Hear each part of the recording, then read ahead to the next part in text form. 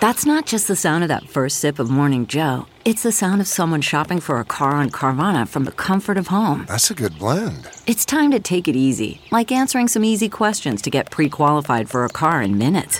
Talk about starting the morning right. Just like customizing your terms so your car fits your budget. Visit Carvana.com or download the app to experience car shopping the way it should be. Convenient, comfortable. Ah.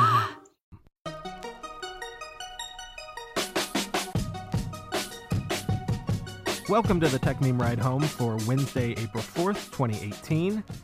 Today, everything we know about yesterday's shooting incident at YouTube, rumors of iPhones with curved glass, Zuckerberg's going to testify to Congress, Apple poaches Google's AI chief, and a smart piece about social media overload. Here's what you missed today in the world of tech.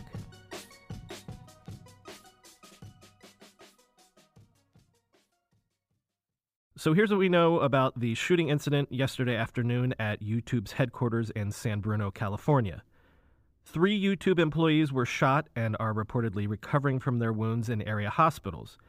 The victims were reported to be a man, 36, in critical condition, a woman, 32, in serious condition, and a woman, 27, in fair condition, according to a spokesperson from Zuckerberg's San Francisco General Hospital. Police have identified the shooter as Nassim Najafi Agdam of San Diego, who was 39 years old. The timeline of the incident is as follows, according to various reports. On March 31st, Nassim Agdam is reported missing by her family. On April 3rd, around 2 a.m., police find Agdam asleep in her car in Mountain View, California. They question her and reportedly let her go. Mountain View is about half an hour from San Bruno. Mountain View police have confirmed this contact, saying to BuzzFeed News, quote, "Officers located an adult female by the same name asleep in a vehicle in a Mountain View parking lot early this morning. The woman confirmed her identity to us and answered subsequent questions," end quote. At 12:46 p.m. Pacific time yesterday, San Bruno police received the first 911 calls from YouTube headquarters reporting gunshots. Police arrived on the scene approximately 2 minutes later. Agdam was reportedly carrying a handgun, and the shootings took place in a courtyard at YouTube's offices. Miss Agdam reportedly took her own life at the scene. It turns out that Miss Agdam was quite active on YouTube herself, where she maintained a number of channels in Persian, Turkish, and English. According to the New York Times, she had posted videos with music parodies, workout videos, and discussing topics like animal cruelty and vegan cooking. In February of 2017, Agdam reportedly posted a video on Facebook criticizing YouTube for algorithm changes that she felt decreased the number of views her videos were receiving. In the Facebook video, Agdam reportedly said, quote, "This is what they're doing to weekend activists and many other people who try to promote healthy, humane, and smart living. People like me are not good for big business, like for animal business, medicine business, and for many other businesses. That's why they are discriminating and censoring us," end quote. According to BuzzFeed, last year, Agdam posted a photo on Facebook of a person holding a sign calling YouTube a, quote, "dictatorship" and alleging, quote, "suppression of truth."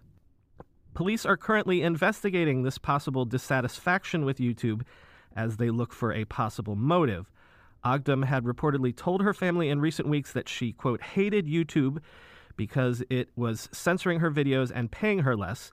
And when the family reported Agdam as missing, her father said that he told police she might be going to YouTube because she, quote, hated the company. Agdam had complained on her website that, quote, new close-minded YouTube employees had, quote, filtered my channels, causing the number of views on her videos to decline. According to the New York Times, she posted a screenshot of her YouTube page showing that one video in particular had received 366,000 views and claimed she would receive only 10 cents in advertising revenue from that video. Quote, "My revenue for 300,000 is 10 cents, Agdam wrote. Hours after the events of yesterday, Google's CEO Sundar Pichai sent employees a memo addressing the incident. Pichai's email read, quote, "It's with great sadness that I tell you, based on the latest information, 4 people were injured in this horrific act of violence. We're doing everything we can to support them and their families at this time. I'm grateful to everyone inside and outside the company for the outpouring of support and best wishes. I am especially thankful to the first responders and our own security team who acted so quickly to keep people safe," end quote. If you were following these events yesterday, you no doubt saw reports surface on social media first, and a YouTube product manager named Vadim Lavrusik was one of the first to tweet about the shooting. In an unfortunate, unrelated story, about 20 minutes after Lavrusik had tweeted that he was safe, his account was hacked, and the hackers responsible began posting misinformation about the incident. Friends of Lavrusik reached out to Twitter, who were able to return the account to its rightful owner. So good on Twitter for being quick to react. But this serves as a timely reminder that in the case of breaking news events, posts on social media should always be taken with at least a grain of salt. Late this afternoon, Facebook announced in a blog post that more people might have had their data collected from Cambridge Analytica than had previously been reported. Original estimates from the New York Times and other outlets had pegged the number at around 50 million people. But this afternoon, Facebook CTO Mike Schrofer wrote in a blog post, quote, "In total, we believe the Facebook information of up to 87 million people, mostly in the U.S., may have been improperly shared with Cambridge Analytica by apps that they or their friends used," end quote. According to Recode's Kurt Wagner, quote, "Facebook says it will begin alerting those users that their data may have been part of this batch on Monday, April 9. The company plans to put a link at the top of every Facebook user's newsfeed next Monday to help them understand which third-party apps have their data. That alert will also include whether or not your data was part of the set obtained by Cambridge Analytica," end quote. In the same blog post, Facebook said it will begin to limit data available to apps from its Pages API, Events API, Groups API, and Facebook Login. Facebook will now approve every app that uses these APIs, and Facebook also confirmed that the feature that users opted in for, which collected call and text history from people using Messenger or Facebook Lite on Android, did not collect the content of their messages, and that going forward, any data it did collect would be deleted after 1 year. Earlier this morning, it had been announced that Facebook CEO Mark Zuckerberg would be testifying before the House Energy and Commerce Committee on April 11th. This was confirmed this morning via a press release from the committee itself. Committee Chairman Greg Walden, Republican of Oregon, and Ranking Member Frank Pallone Jr., Democrat of New Jersey, said Zuckerberg would speak to the committee at 11 a.m. next Wednesday regarding Facebook's use and protection of user data. The congressman said in their announcement, quote, "This hearing will be an important opportunity to shed light on critical consumer data privacy issues and help all Americans understand what happens to their personal information online. We appreciate Mr. Zuckerberg's willingness to testify before the committee, and we look forward to him answering our questions," end quote. This might be only the first appearance that Zuckerberg will make before Congress in the wake of the Cambridge Analytica scandal, because both the Senate Commerce Committee and the Senate Judiciary Committee have also requested that Zuckerberg testify to them as well. Once again, Bloomberg's Mark Gurman is back with another Apple rumor scoop. Apple is reportedly working on touchless gesture controls and curved screens for future iPhones, according to people familiar with the matter. By gesture control, we're apparently talking about the ability to move your fingers close to the screen without actually tapping on it in order to get the phone to perform some specific tasks. Samsung actually launched a feature called Air Gestures several years ago, and a Google research group has been apparently working on similar technologies. As for the curved screens, unlike LCD screen technology used in prior iPhones, OLED, or organic light-emitting diode displays, can be shaped into curves or even folded. Both technologies are in the research and development stage at Apple and are at least a couple years away from showing up in production versions of Apple devices. According to Gurman, quote, "The work comes as Apple looks to make its gadgets stand out. Smartphones have become increasingly similar as Apple, Samsung, Google, and others adopt features like full screens, advanced cameras, and facial recognition at roughly the same time.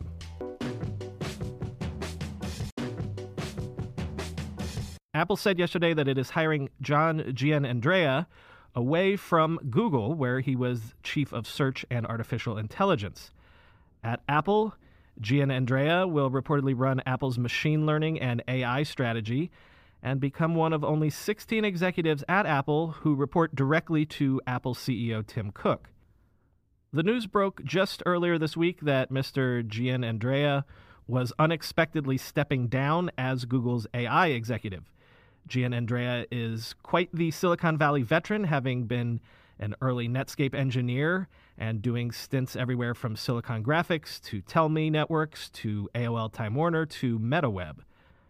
According to the New York Times, quote, "The hire is a victory for Apple, which many Silicon Valley executives and analysts view as lagging its peers in artificial intelligence, an increasingly crucial technology for companies that enable computers to handle more complex tasks, like understanding voice commands or identifying people in images."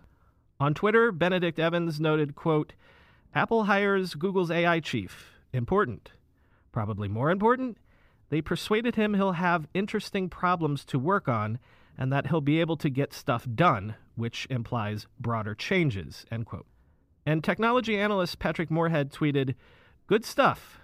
One person alone rarely makes the only difference, but he will likely pull people over from other companies. Historically, very rarely does Apple change its direct reporting structure. Big deal from that angle." Speaking of Google and AI, the New York Times is reporting that inside Google there is a letter circulating that has been signed by more than 3,000 Google employees protesting that company's involvement in a Pentagon program that uses AI to interpret video imagery from military drones. Reportedly, dozens of senior Google engineers have lent their signatures to the petition as well. I've spoken about this story before, Google's involvement in Project Maven, a Pentagon pilot program, and told you then that it was controversial inside the company. The letter, which is addressed to Google's CEO Sundar Pichai, says, quote, "We believe that Google should not be in the business of war. Therefore, we ask that Project Maven be canceled and that Google draft, publicize, and enforce a clear policy stating that neither Google nor its contractors will ever build warfare technologies," end quote. Google's work on Project Maven apparently involves using AI techniques to analyze drone video to pick out things like enemy combatants versus civilians in an effort to reduce the accidental killing of innocent people. Google has described its work on Project Maven as, quote, "non-offensive in nature," though as the New York Times notes, quote, "The Pentagon's video analysis is routinely used in counterinsurgency and counterterrorism operations, and Defense Department publications make clear that the project supports those operations." Both Google and the Pentagon said the company's products would not create an autonomous weapons system that could fire without human operators, which is a much debated possibility using artificial intelligence. One more Google tidbit today. Google announced in a blog post that it had purchased enough renewable energy on markets to exceed, for the very first time, the amount of electricity the company uses across its entire global operations, including offices and data centers. According to the blog post, quote, "What do we mean by matching renewable energy? Over the course of 2017 across the globe, for every kilowatt hour of electricity we consumed, we purchased a kilowatt hour of renewable energy from a wind or solar farm that was built specifically for Google. This makes us the first public cloud and company of our size to have achieved this feat. Today, we have contracts to purchase 3 gigawatts of output from renewable energy projects. No corporate purchaser buys more renewable energy than we do. To date, our renewable energy contracts have led to over $3 billion in new capital investments around the world." Finally today, I've already mentioned a Benedict Evans tweet in an earlier story, but I also wanted to highlight a blog post that he put up over the weekend on his ben-evans.com personal website. It's titled The Death of the Newsfeed, and it essentially makes the case that social sharing is moving away from algorithmic news feeds and toward formats like stories and one-to-one messaging as a result of, Evans posits, content overload. According to Evans, who is quoting data from Facebook, the average Facebook user could possibly see, on average, 1,500 items per day if he or she were to consume every post available on their newsfeed on a given day. Evans says, quote, "This is the combination of two factors. Dunbar's number, a rule of thumb that implies that you probably do know several hundred people well enough to friend them on Facebook, and Zuckerberg's law, the supposed tendency to share more and more on social media over time. Combine those two and you get overload." Evans goes on to reference the tragedy of the commons. Quote, "We're supposed to post stuff, but by posting stuff, we overload each other's feeds. Facebook's growth team was too good at its job." Evans says that this is why it's foolhardy to ask for Instagram, for example, to bring back the chronological feed, as there's simply too much content being posted for you to reasonably be able to keep up with it, no matter how much a chronological feed might give you the illusion of control. Evans argues that things like Snapchat stories and other similar projects that especially messaging apps have been evolving toward is a partial solution to the overload problem. Quote, "By bundling what you want to share into one unit instead of many separate items, even if you do then share that to many people, any feed is more manageable," end quote. What happens, though, when everyone jumps to stories and message apps to avoid the crowds in the newsfeed? Well, probably those venues will get crowded up as well, a phenomenon that Evans summed up with the following tweet. "All social apps grow until you need a newsfeed. All news feeds grow until you need an algorithmic feed. All algorithmic feeds grow until you get fed up of not seeing stuff or seeing the wrong stuff and leave for new apps with less overload. Then all those apps grow until, obviously, the cycle goes on." As is often the case with Evans's blog posts, this is a really interesting, deeply thought out piece. Check it out. Link in the show notes. And that's all for today, but I did want to take a moment here to address something real quick. Several of you have been tweeting and emailing that I should be more comprehensive and conscientious about including links to the stories and items that I end up talking about on this show. And indeed, if you look at the first couple of episodes of this podcast, that was, in fact, the idea. But my linking has fallen by the wayside a bit for the simple reason that it's just too time-consuming. I simply don't have the time in a given day to read all the stories, write the scripts, record and edit every segment, and also post comprehensive links or even chapter points in the show or show notes. Now, hopefully this will change in the near future. The plan is to hire some folks to help me out with writing and editing in the coming weeks and months. But until then, please bear with me. If I do specifically mention a piece to check out, like the Benedict Evans piece just now, I will try doubly sure to make sure that there is a link in the show notes, and hopefully we'll have more comprehensive notes again down the road a ways. Anyway, until then, I've been your host, Brian McCullough. Follow me and yell at me for not linking to stories at BrianMCC on Twitter. Follow at TechMeme on Twitter for breaking news headlines as they're posted. And thank you guys for listening to the podcast. If you are listening closely enough to want to follow up and read the stories I'm talking about, then we must be doing something right.